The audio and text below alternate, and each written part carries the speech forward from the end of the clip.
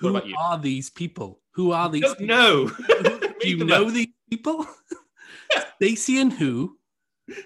I don't know. I don't know who these people are. I'm just thinking those are the people that watch like these Netflix Stacey. films. Are they wearing like tracksuits, like like pajama tracksuits? Like the 100%. And they're on their furry phones ones. the entire time. Yeah. But they still love it. Yeah, definitely. Oh my Lord.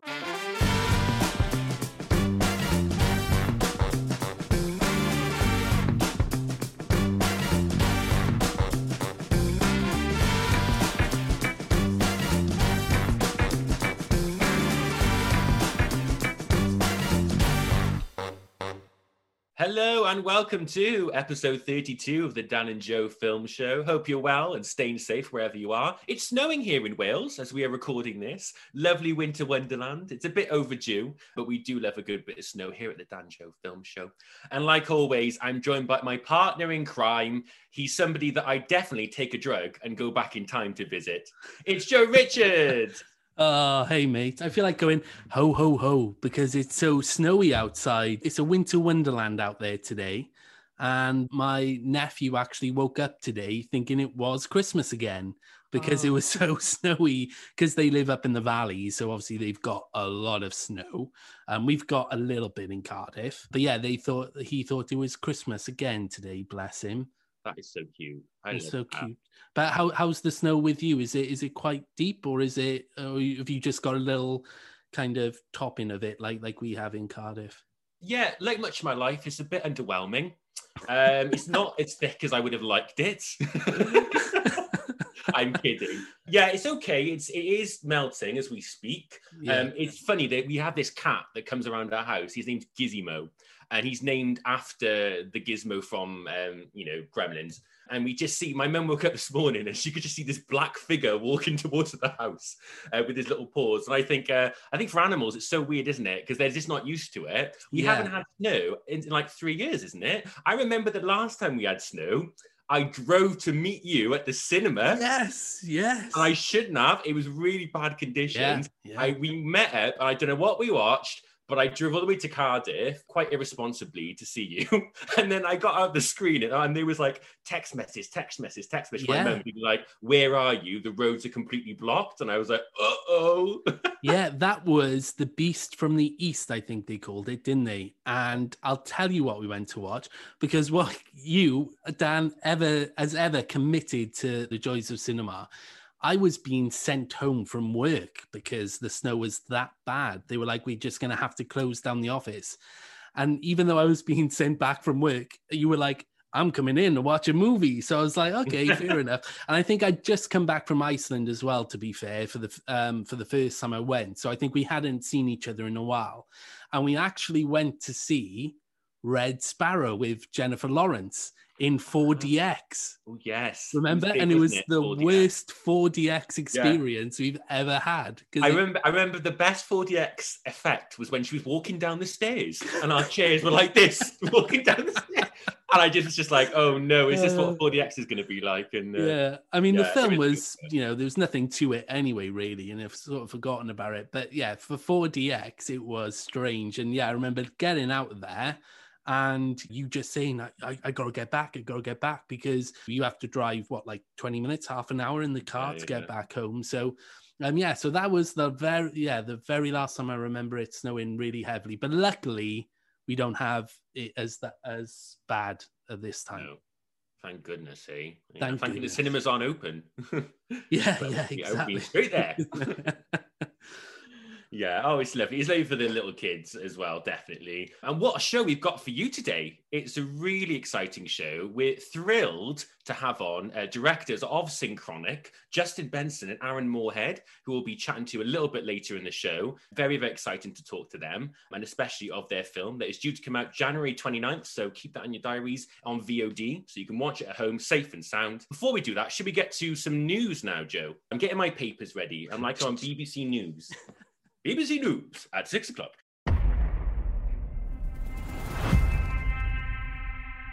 This is our only chance.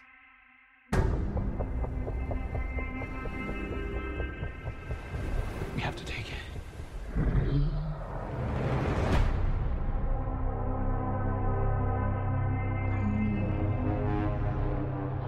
We need Kong. The world needs him to stop what's coming. And this child, she's the only one he'll communicate with.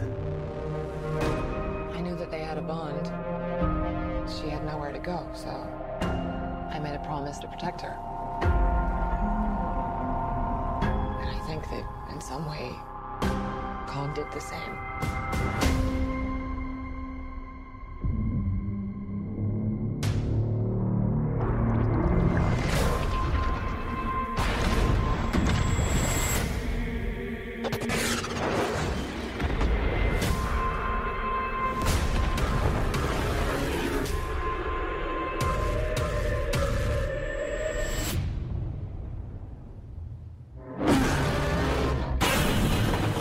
It's Godzilla.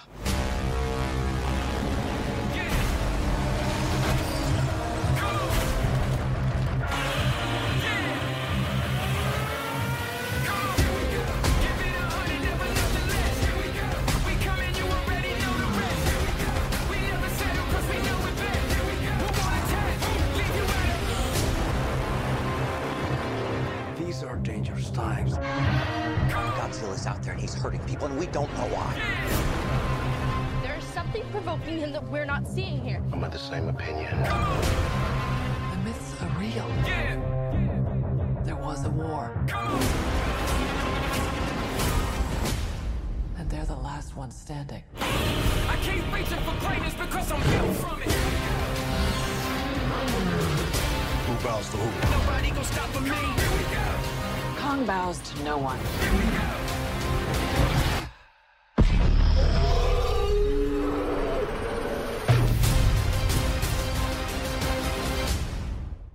So the big story this week, and this is something that's been released very, very recently online, is the trailer for Godzilla vs. Kong, which is due to be released 26th of March in the US. However, it's not been given a UK release date yet. What will happen to it? Will it go on PVOD? Will it go to cinemas? We don't know, but hopefully they will know soon. So the trailer's been released, Joe. Are you excited for this? Because I was mixed on the Godzilla film from 2 years ago now. Yeah, that's the name. right. King of the Monsters, was it? Something like that? I don't know.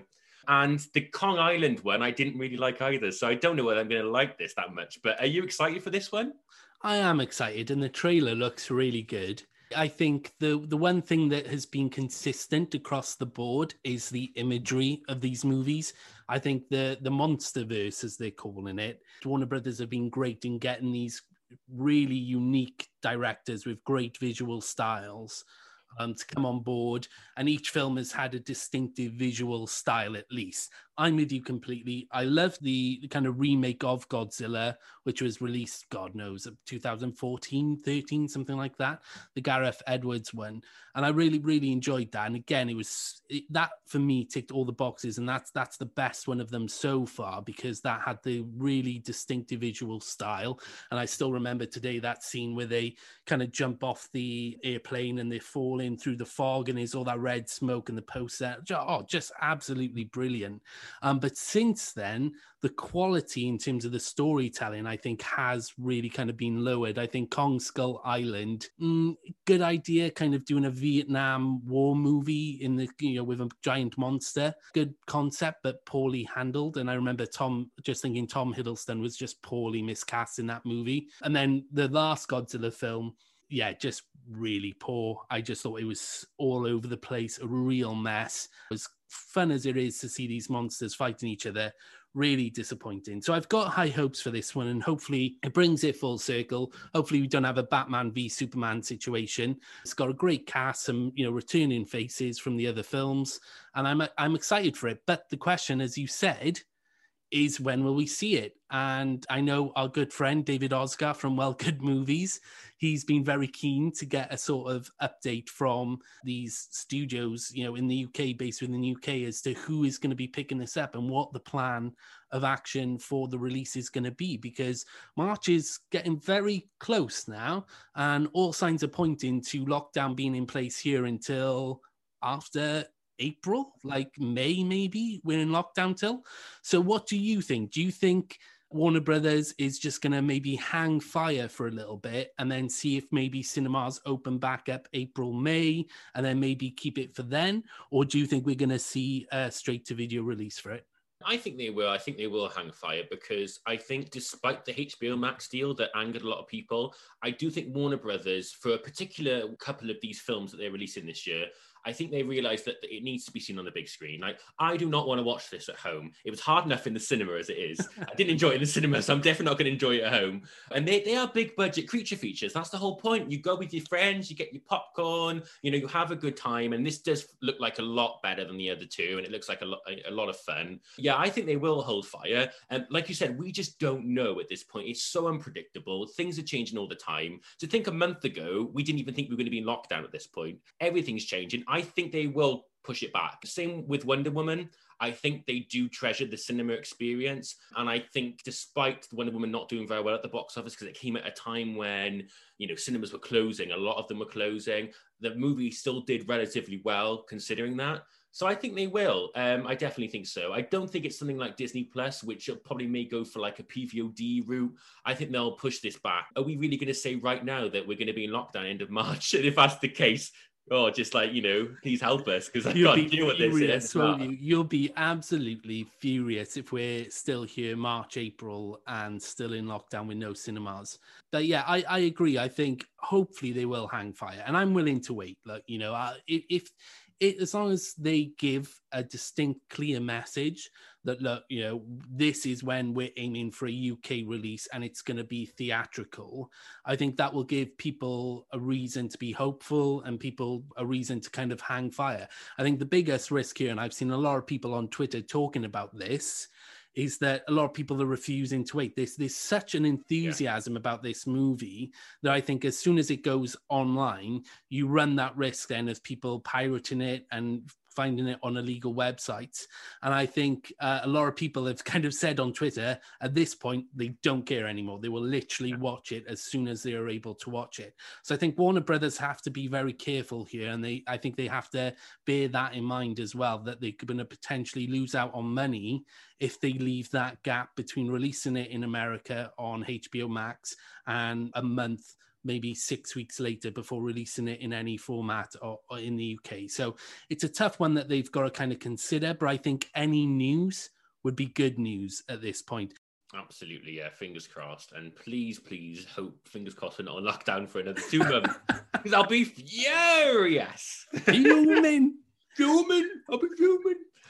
Shall we move on to now some reviews and a real corker to start off today's show. This is a brand new film coming to Netflix. It's called Sightless. And this was released back in September in America, back in the Dances with Films Festival. It's made its way on the festival circuit, you see, because it's quality. And this is directed by Cooper Carl. It's his directorial debut. And it stars Madeleine Pesch, who, if you don't know, was in Riverdale, but I've never watched that. So everyone's like, oh, Madeleine Pesch, do you not know who she is? And I go, nope. Sorry, all the kids, all the cool kids. All the kids. It's like when Game of Thrones was big. And everyone was like, oh, you don't know her from Game of Thrones? I was like, no, I don't watch Game of Thrones, do I? So, if she's not other stuff, of course, but I don't watch that show. You should be ashamed of yourself in that respect, I think. This is a story of Ellen, played by Madeleine Pesch. She is a former violinist. She's a very, very classically trained violin player and very famous. She ends up getting involved in an incident where somebody sprays some sort of kind of poison in her eye. She becomes completely blind. She moves herself into an apartment in the city where her brother hires kind of a nanny of sorts, a nurse to take care of her, a very handsome male nurse, can I just say, so woohoo, look out for some romance between the two. He starts to help her readjust to everyday life, try and, get used to her surroundings. Her perception is going very blurred. She's seeing things that aren't there. She hears noises in the night. What could be going on? Does anyone really care? Here's a clip.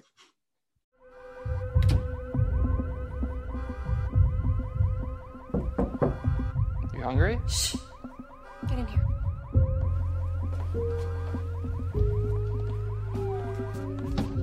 What kind of car? Oh, you were right. It's the same time. Why'd it stop? Some guy's getting in. Same time. Every other day. looking for patterns where there are none. It is a pattern. I get here for my job as he takes off for his. Hey, you've got to take it easy on yourself. Okay?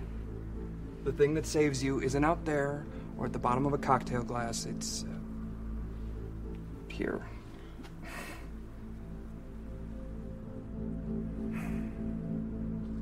Your eyes won't ever be what they were. But once the rest of you heals, you won't need them to.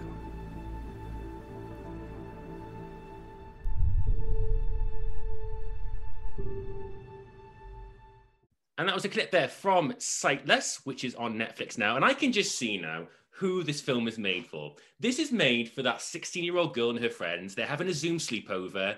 They don't know what to watch. And they're like, crack on Netflix, Daisy. And they're like, all right, Joanne, let's go on Netflix. And then they'll watch it and they'll go, oh my gosh, it was so good. It was so good. Like, if you look at the reviews for this film, no critics have reviewed this film. It's all just girls, they're 16, 17 years old who was like, 5-star. Twists and turns all around, it's amazing. And fair enough. And I definitely think this is a film for audiences. I think this is 100% perfect for Netflix. I don't think this is a film for critics. Saying that, this film for me, I didn't hate. It's kind of in two halves for me. The first half is very slow. It's very dull. It takes a good time to get into. You have a lot of questions. There are a lot of plot holes. You don't really know what's going on. And I watched this with my family because we love these kind of psychological thrillers where not everything is it seems. And literally 45 minutes in, my mum and my dad were like, oh, this is rubbish. Like, can we go now, please? Which they never do. They're normally really good at it. They've never done it for a film. And I was like, stay. It'll be worth it. It'll be worth it. And the second act kind of kicks in and things do get much, much better. There is a huge twist in the film that we cannot spoil. And I was a bit perplexed by, I was a bit confused by, and had me thinking definitely afterwards. I still think there are plenty of plot holes in here, so big you'll probably fall through them. I do think Madeleine Pesch is decent in the lead role. I think she tries her best with this. It is an interesting concept. And I think visually, there's some really interesting ideas here. I just don't think they're fleshed out enough. I don't think they're executed well enough. There's a lack of character development as well. We don't really know much about her as a person before the event. It's more just about her now, and she's trying to cope with her blindness. And also, I just found like when the reveal in the twist is kind of, shown in the film, I just felt like that bit was very rushed and they were trying to put a lot of exposition in to explain everything. But there were still points where I was like, that doesn't make any sense. That doesn't make any sense, if you get what I mean. So I think for an everyday Netflix viewer, I think you'll enjoy this. It has its moments. The second half is way better than the first. I think they tried for something really ambitious here. I think with a bigger budget and a better cast, this could have been much, much better. It does feel a little cheap at times. I thought this was okay. It's free if you've got Netflix. So Stacey, Jermaine, all your friends, if you're having a sleepover, you'll love it. You'll love it. Have some popcorn, have fun. What about you? Who are these people? Who are these? I don't know. Do you know these people? Stacey and who? I don't know. I don't know who these people are. I'm just thinking those are the people that watch like these. Stacey, are they wearing like tracksuits, like pajama tracksuits? Like the they're on their ones. phones the entire time. But they still love it. Yeah, definitely. Oh my Lord! Right. See, now this is interesting. Because I think me and you had different experiences. I thought that actually the first half was better than the second half. And I think there is some hope of invention at the beginning of the film, which I really admired. There's a moment at the beginning of the film, towards the beginning of the film, where her handsome male nurse, he brings her a bird and it's in a cage, and there's this whole backstory that his mum used to make bird cages. And you meet this bird, it's green, and then there's this whole reveal. Well, actually, it's baby blue, and the color of the bird changes entirely. And it's that moment where I thought, okay, this could be quite good. This could be quite interesting. This is going to play on perception and how she's blind, and then obviously we begin to meet all these different people, and the question is what she thinks is going on actually going on because she's blind, and is her perception being played with and toyed with? So I really liked the first half, and I wish it played on that whole idea a lot more, because like you said, the kind of twist is revealed halfway through, a twist which I saw come in a mile off, to be perfectly honest. I'm not sure about you, but I kind of knew the second I was introduced to a particular character, I was like, okay, this is where this film is going. And it's a shame, really, because I do think the overall film, any kind of hints of originality are squandered for like a final half, which is just totally generic and totally becomes about, you know, a woman in distress running around corridors being chased by a madman. And I think we've seen all that before. And there are elements of, to me here, Lee Whannell's Invisible Woman as well. You know, let's not forget that was released a year ago. And that is dealing in a way with similar themes, gaslighting and men gaslighting women and telling them how they feel and what's going on and how they should feel about certain situations. And, you know, women not being believed about their experiences. And I think this film is touching on things like that, but doesn't do it in as good a way at all. It's sort of a B-Tech Invisible Man, if you like. So I think the concept is there. And Cooper Carl, I think, if he'd pushed some of his ideas, because I think this is based off a short film he made 3 years ago as well. So I'd be interested to see how the short film compares. There are definitely some original ideas in here. And I think if he'd stuck to those original ideas and maybe kind of pushed those through as opposed to kind of relying on a very generic ending, then the film itself could have been quite unique, I think. But as it stands, like you said, it will play perfectly to a audience. And I mean, I haven't read the reviews of fans and stuff, but if you're saying they're overwhelmingly positive, then that's great. I'm sure Cooper Carl is great. I've seen that he's on Letterboxd. He gave his own film a 5-star rating. I should hope so too. Can you imagine? 2.5 could have done better. Yeah, exactly. But, you know, hopefully he seems like a filmmaker with ideas, and maybe we'll see more of those ideas shine brighter through maybe some of his, future projects. But as it stands, I was kind of bored. I guess what was going to happen pretty early on. And it's just a shame that he didn't kind of stick to those really interesting ideas lined up in the first kind of 20 minutes. I love when Cooper Carl did post like, oh, thank everybody for loving the film. There was one guy underneath who was like, I thought it was Tosh.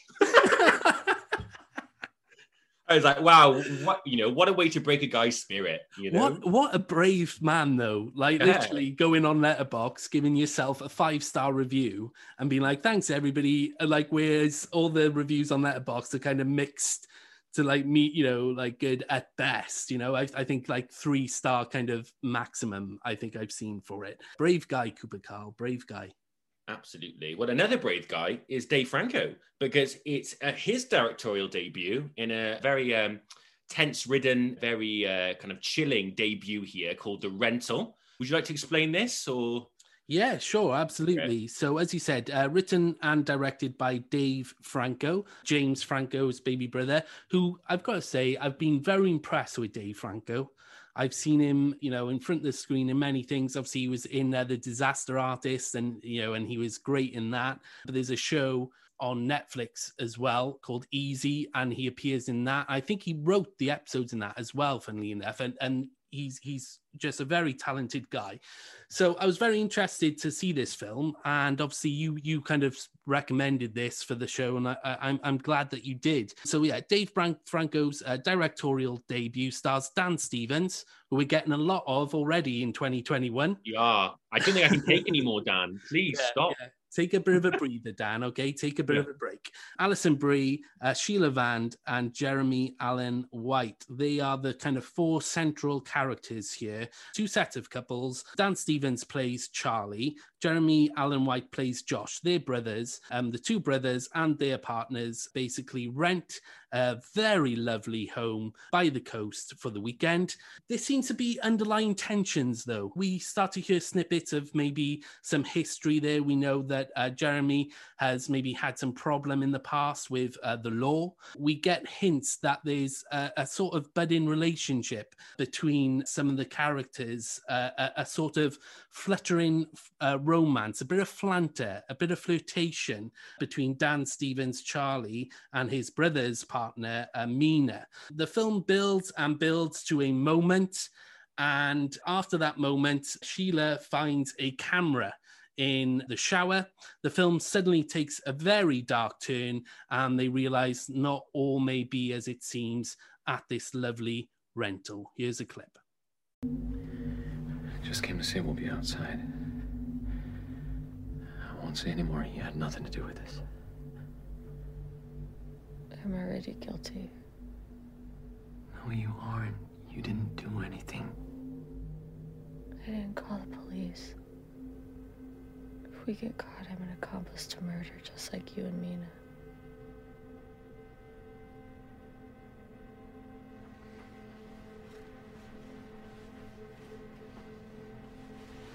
You can say you weren't even here. Just go do what you need to do so we can get out of here. This will be over soon, I promise. This will never be over.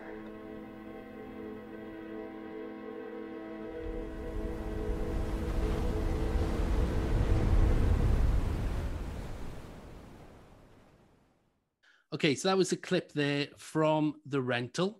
I like this one a lot. I admire the fact, again, we're going to be talking about Synchronic shortly, but this is a slow build. And I really admired that this was a slow build. Rather than peak early with the types of films like this, there must be that urge to kind of have a masked figure, just lots of shots of a masked figure kind of hiding in the woods or hiding like by a window to creep people out. Whereas this takes time to build the tension all the way through, to the point really that it's only the kind of final 20 minutes where things start to really kick off. What Franco does, he gives us the opportunity to get to know the characters, to get to hate them, because I've got to say, I did not like any of the characters really in this film, maybe one person excluded. But yeah, the majority of the characters in this film are awful people. So it was kind of that weird thing of like, I kind of wanted to see bad stuff happen to them.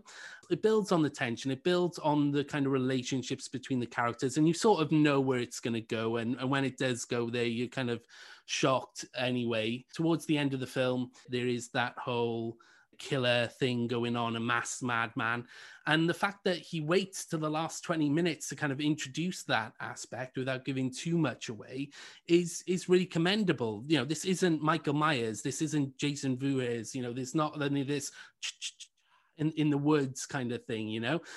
It's a really sturdy, really solid thriller. One of those films which you're not sure how to categorize it. Is there a thriller? Is it a horror? But one thing's for sure, it definitely left me with the creeps. Definitely worth sticking around for the end credits, for the final kind of shot of the film, because it is terrifying. It's nothing groundbreaking. I've got to admit that. I don't think it's groundbreaking, but it is a very solid first kind of feature for Dave Franco, and I'm very excited to see where he goes in the future. I think it's tense, it's eerie, it's creepy, had me on the edge of my seat, and it's for free on Amazon Prime now. If you've got the subscription, it's well worth it. I sat down, watched it with Hannah. She really, really liked it as well. And she can be difficult to please with films sometimes, but I think it is something a bit different, and it definitely does a great job of building that tension. What did you think, Dan? I agree. I had a lovely time watching this Friday night. I really did. I was in a darkened room. I shut the door. Something went bump in the night. It's probably just my indigestion. But I very much enjoyed this. And you're totally right. I think the issue is it's being marketed as a slasher film. And I watched the trailer beforehand and I was like, oh, okay. And I kind of wasn't that excited for it because I was like, oh, it looks like your everyday, you know, slasher film. And that's why a lot of people watching it and not liking it because they're not getting what they want. For me, I was unexpectedly loved the film because of it. There's two halves to the film. It's a really engrossing drama at the center of it about two couples that are not happy, have got secrets, lies, they're deceptive. They're not who they say they are, especially Dan Stevens, who's horrible in this, but I thought he was great. And you're right, you don't like these characters, but that's okay because they're so well developed and they're so well fleshed out. You know, you can watch a film with characters you hate, but it's when they're poorly developed, that's when the issues rise for me. So right at the center, you've got this really engrossing drama that lasts about at least 50 minutes to an hour in. And then the revelation happens. They find these cameras, you know, in the showers. And then the owner comes back and something happens there and the tension builds and builds and builds. And you just think, how are they going to get out of this situation? And again, they just say the last 20 minutes, what most horror films do for 90 minutes, this film manages to do effortlessly in 20 minutes, which is build that chilling, that tension, and then just kind of pace it so effortlessly. When you get to the last 20 minutes, you can barely breathe because it's so gritty and he said creepy and full of atmosphere. It's just building that mood and atmosphere all the way through to the last 20 minutes, which I loved. And I felt like I did get all those slasher kills that we normally see, but just done, again, a lot quicker, paced better. Still very gory, 100%, still very violent and brutal at times. But it does it in short, sharp bursts, which I loved. We've all seen Friday the 13th. We've all seen all 10 of them. Once you've seen somebody get killed with a machete, you've seen it get killed all the time. This film, I thought, was just really kind of inventing that, not in a groundbreaking way. Like I said, you've seen this film before. You've seen two couples go away to like a getaway cabin, in the woods. You've seen this before, but I felt like within that genre, it is making steps. It is kind of showing us different sides. And again, the pacing for me was brilliant. And I can't wait to see what Dave Franco does next. I think the cinematography, some of the angles, some of the shots I found really interesting, very unnerving and very much kind of voyeuristic. You felt like you were watching them in the shower, there's a lot of kind of shots from outside the house where he's peering into the window. Yeah, I thought it was really effective little chiller. And I think with the right audience, they're going to enjoy this. And I'm glad this is on Amazon Prime for free. Perfect there. I wouldn't have really wanted to see this in the cinema. I was quite happy watching it at home in a darkened room. So yeah, go check it out. Dan Stevens is in it. Alison Brie, who we love. We love Alison Brie. And yeah, brilliant Dave Franco. So can't wait to see what else you do in the future.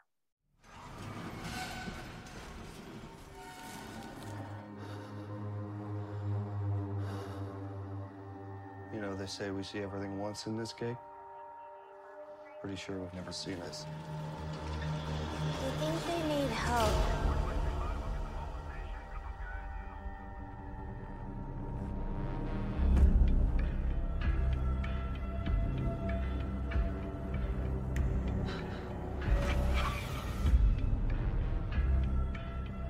You all right? I'm fine. The bad news is it's inoperable and have to start you on medication. I'm fine. What's going on with it?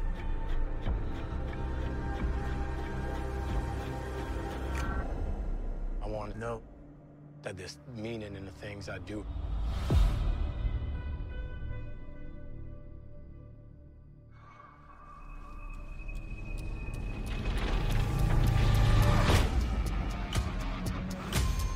What happened to him?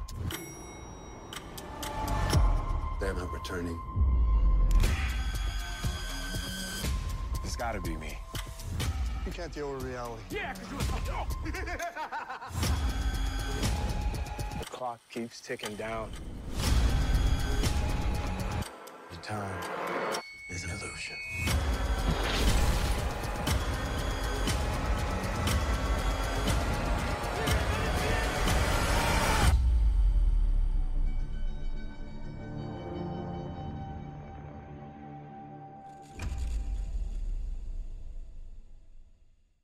We now have the pleasure of being joined by directors of Synchronic, Justin Benson and Aaron Moorhead. Thank you so much for joining us both. How are you both?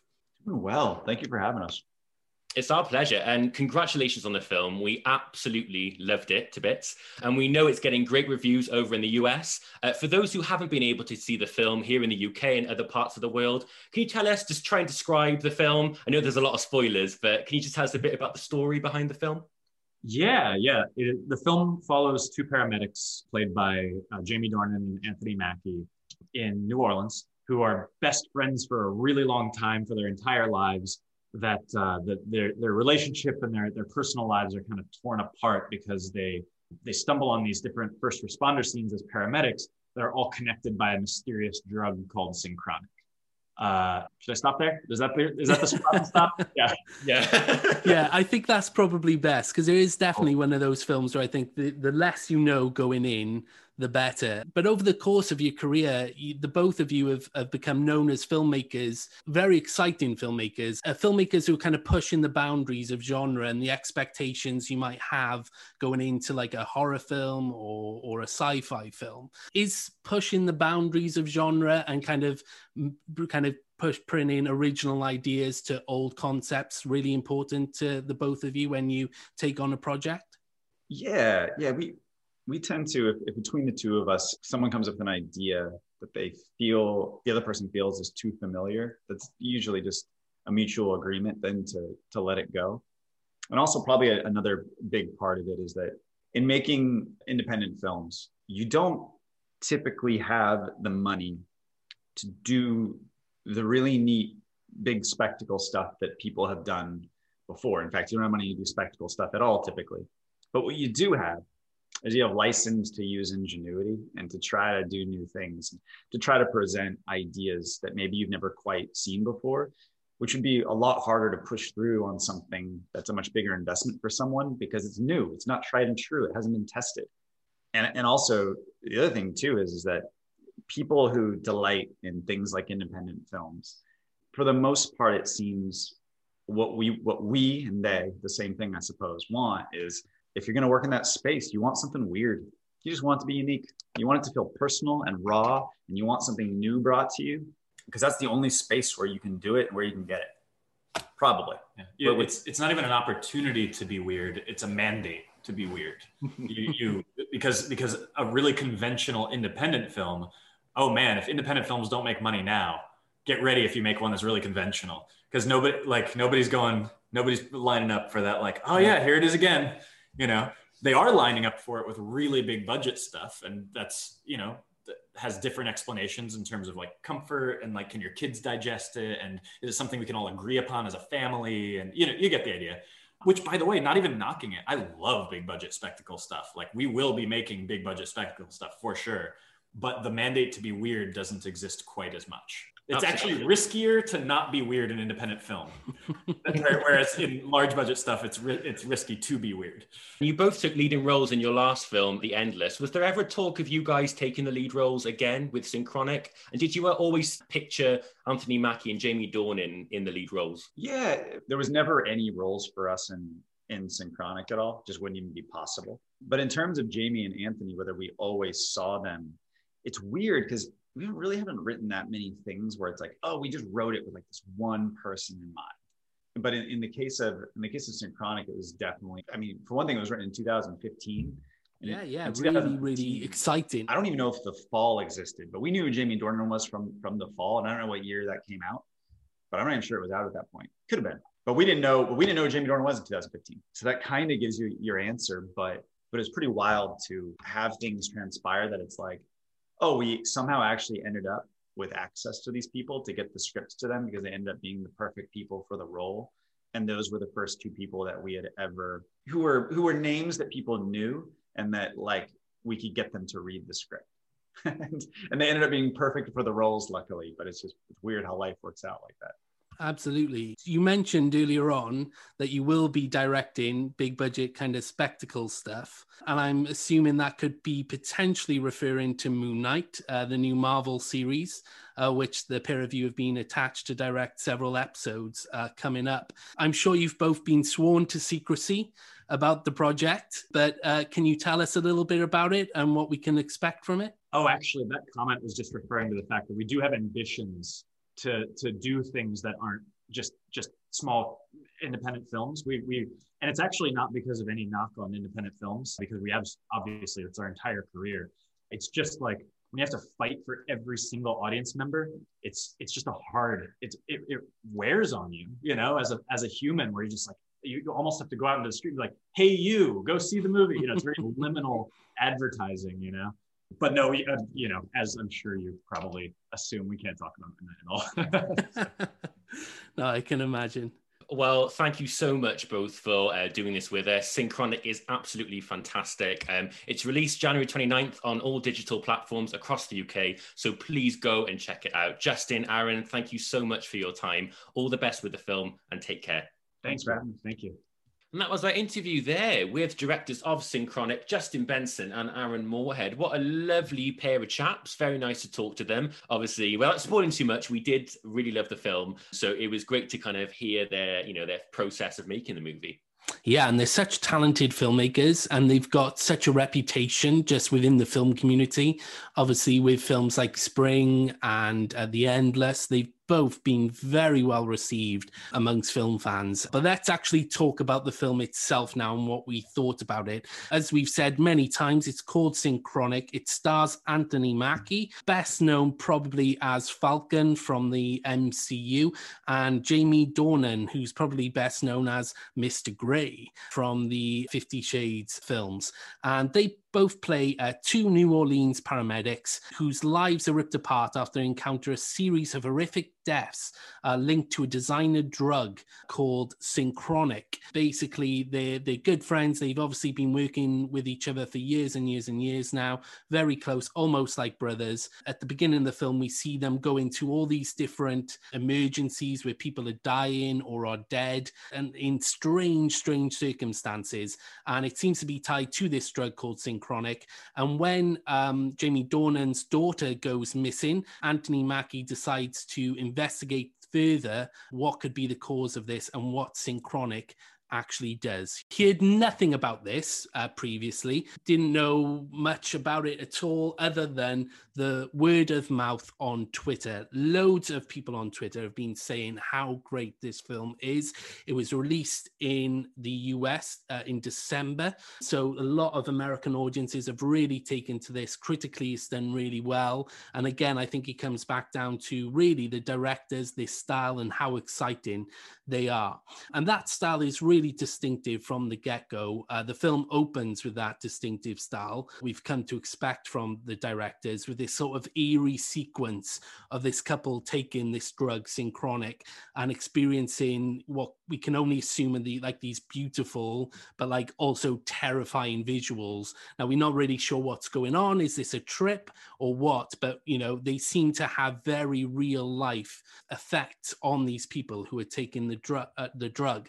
Then we introduce the central characters played by Anthony Mackie and Jamie Dornan, and they go to all these different scenes, these crime scenes of these people who have died in these mysterious circumstances. And it's weird, in these sequences, it almost kind of plays out like David Fincher's Seven. Like, they're really dark, really gritty. And I remember just sitting there and thinking, where is this film going? Like, I just had no idea what was going on.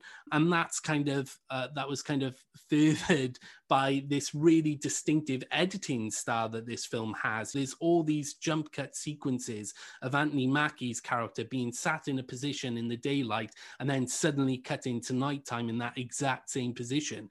And you really feel like this displacement of Anthony Mackie's character, which as the film progresses, you sort of understand the style and the reasoning behind this editing. And Anthony Mackie plays a very interesting character. He's a character who's been diagnosed with a terminal illness, which not only adds that layer to his character, but also serves the plot as well, because the fact that he's got this particular illness comes into play as to the effect that this drug has on him when he does start to take it further on in the film. So the first act of the film, very confused, not sure how I felt about it, whether I liked it or didn't like it. And then we start to find out what Synchronic is, both in terms of the drug itself and what the film actually is. And when you start to realize what the film is and you get into the main kind of bulk of the story of it, I just think it is absolutely terrific. The whole tone shifts from this kind of Fincher thriller horror kind of vibe to a sci-fi story. And it's really tough without giving much away, but I will say there's an element of time travel in there, and it's handled in a way quite unlike I think we've seen in quite some time. It's a really brainy idea behind this kind of sci-fi aspect to it. Usually we're used to DeLoreans and time machines, but this sort of takes a different approach to it, and one which I think makes the film feel very original, even though it is dealing with those kind of sci-fi tropes, something the filmmakers are really good at doing anyway. And I think not only have you got this original idea and this great story then at the center of it about Anthony Mackie trying to find his best friend's daughter and go into great lengths to do that, but the performances themselves I really admired. Jamie Dornan, he's good, maybe a bit underused, but Anthony Mackie is the one who shines through here. And I've got to say, he was in another film on Netflix, which we were actually going to talk about today, called Outside the Wire. And between this and that, I think he is just a superstar. I mean, I know he's done lots and lots of films previously, not just in the MCU, but for a lot of people, the MCU is what they know him from. And obviously in the MCU, he does play a sort of minor role compared to the bigger superheroes, although, he is due to take over the mantle from Captain America. So I think his performance is just got that star quality. He's so charismatic. And I was really really taken with his performance here, and I can't wait to see, if anything, what he does outside of the MCU a lot more than, what he does within it. So what I will say about the film is that be patient with it. It is a slow burner, and we've had a few of those today. Obviously, The Rental is a slow burner. This is definitely a slow burner. I'm glad I didn't sort of turn it off within the first 20 minutes because I just couldn't work out what was going on, because it does have an incredible payoff. And I think it is a bit of a puzzle. And as soon as those pieces start to kind of come together and you see the bigger picture, I think you'll be very happy with what you see. So, I mean, it's brainy sci-fi. It's got some original ideas, and it does, I think, cement Benson and Moorhead as ones to watch going forward. But what did you think? Yeah, I had no idea what to expect from this film, like you. Came out of nowhere, and you're totally right. I really kind of relished this. I thought it was such a bold, ambitious, inventive take on this sci-fi genre. But you're right, there are horror elements in there, especially in the first act, which does throw you off a little bit. But what I love the most about this film is kind of the way it plays with that linear narrative, and like I said about the editing there, it has such a distinctive editing style, where there's so much juxtaposition used, where you have scenes that are at the end of the film that are brought forward to the start of the film, so that can be quite difficult at first to get your head around that. But I really like that. I like the fact that it kind of experimented with this linear narrative, this start, middle, end, and there are scenes that just kind of get juxtaposed and they're just thrown in there. And you're trying to figure out, right, where's that lead into there? And you're right, Anthony Mackie is amazing in this. I could have had just a film on him. I think his storyline alone, a man who's been given this really devastating news, and he's come to terms with that, a man in his 40s who's been single his life and just can't connect to people. That was enough for me. I was like, why isn't he just the lead? Jamie Dornan, I think you're generous. I didn't care for him at all in this. I thought he was such an afterthought. I thought he's almost like a supporting role. And it annoys me when they have his name and Anthony Mackie's name side by side, because Anthony Mackie is like carries the weight of this film, like he tackles the concepts. He's the person that puts his life on the line for this drug. Whereas Jamie Dornan's subplot involving this, he hasn't got a good relationship with his daughter and he hasn't got a good relationship with his wife. I just felt like I've seen that before and it just didn't click with me. Like, I didn't buy that was his daughter. He's too young to have that. Maybe, I don't know, maybe I'm just very different, but I thought he was too young to have a daughter that age and it just didn't work for me. Saying that, he's fine here. There's nothing wrong, but I did think Anthony Mackie stole every scene he was in, and he was the reason I loved the film so much. But like you said, it's such an interesting piece of filmmaking. It's so original. It just kind of throws concepts out there and sees, just sees what sticks, really. It sees what people take to. I think this is going to be a bit divisive. I don't think this is for everybody. I think this is more of a critic film than an audience film. I can see many audiences watching this and going, I don't understand it. I hate it, but I think it's a really, really kind of bold, really inventive take on the sci-fi genre. I find it glum. I find it dark at times. I find it a bit distressing at times. I find it hard to watch. It has, like I said, that very gritty kind of tone to it, but really give it a watch. Like you, it's a slow burner, but the payoff is definitely worth it. And I can't wait to see what Justin Benson and Aaron Moorhead do next for their next project. So yeah, loved it. That's all we've got time for on today's show. A massive thanks again to Justin Benson and Aaron Moorhead for chatting to us. Best of luck with the film. Synchronic is out January 29th on PVOD for you to rent at home. And as always, you can catch all of our older episodes of the Dan and Joe Film Show. We're on Mixcloud, Spotify, Apple Podcasts, the lot. You can also follow us on social media with the Dan and Joe Film Show on Facebook. We're also on Twitter and Instagram at DJ Film Show. Get in touch. Let us know what you thought of this week's new releases. And we'll see you all very, very soon. Stay safe. Lots of love. Goodbye.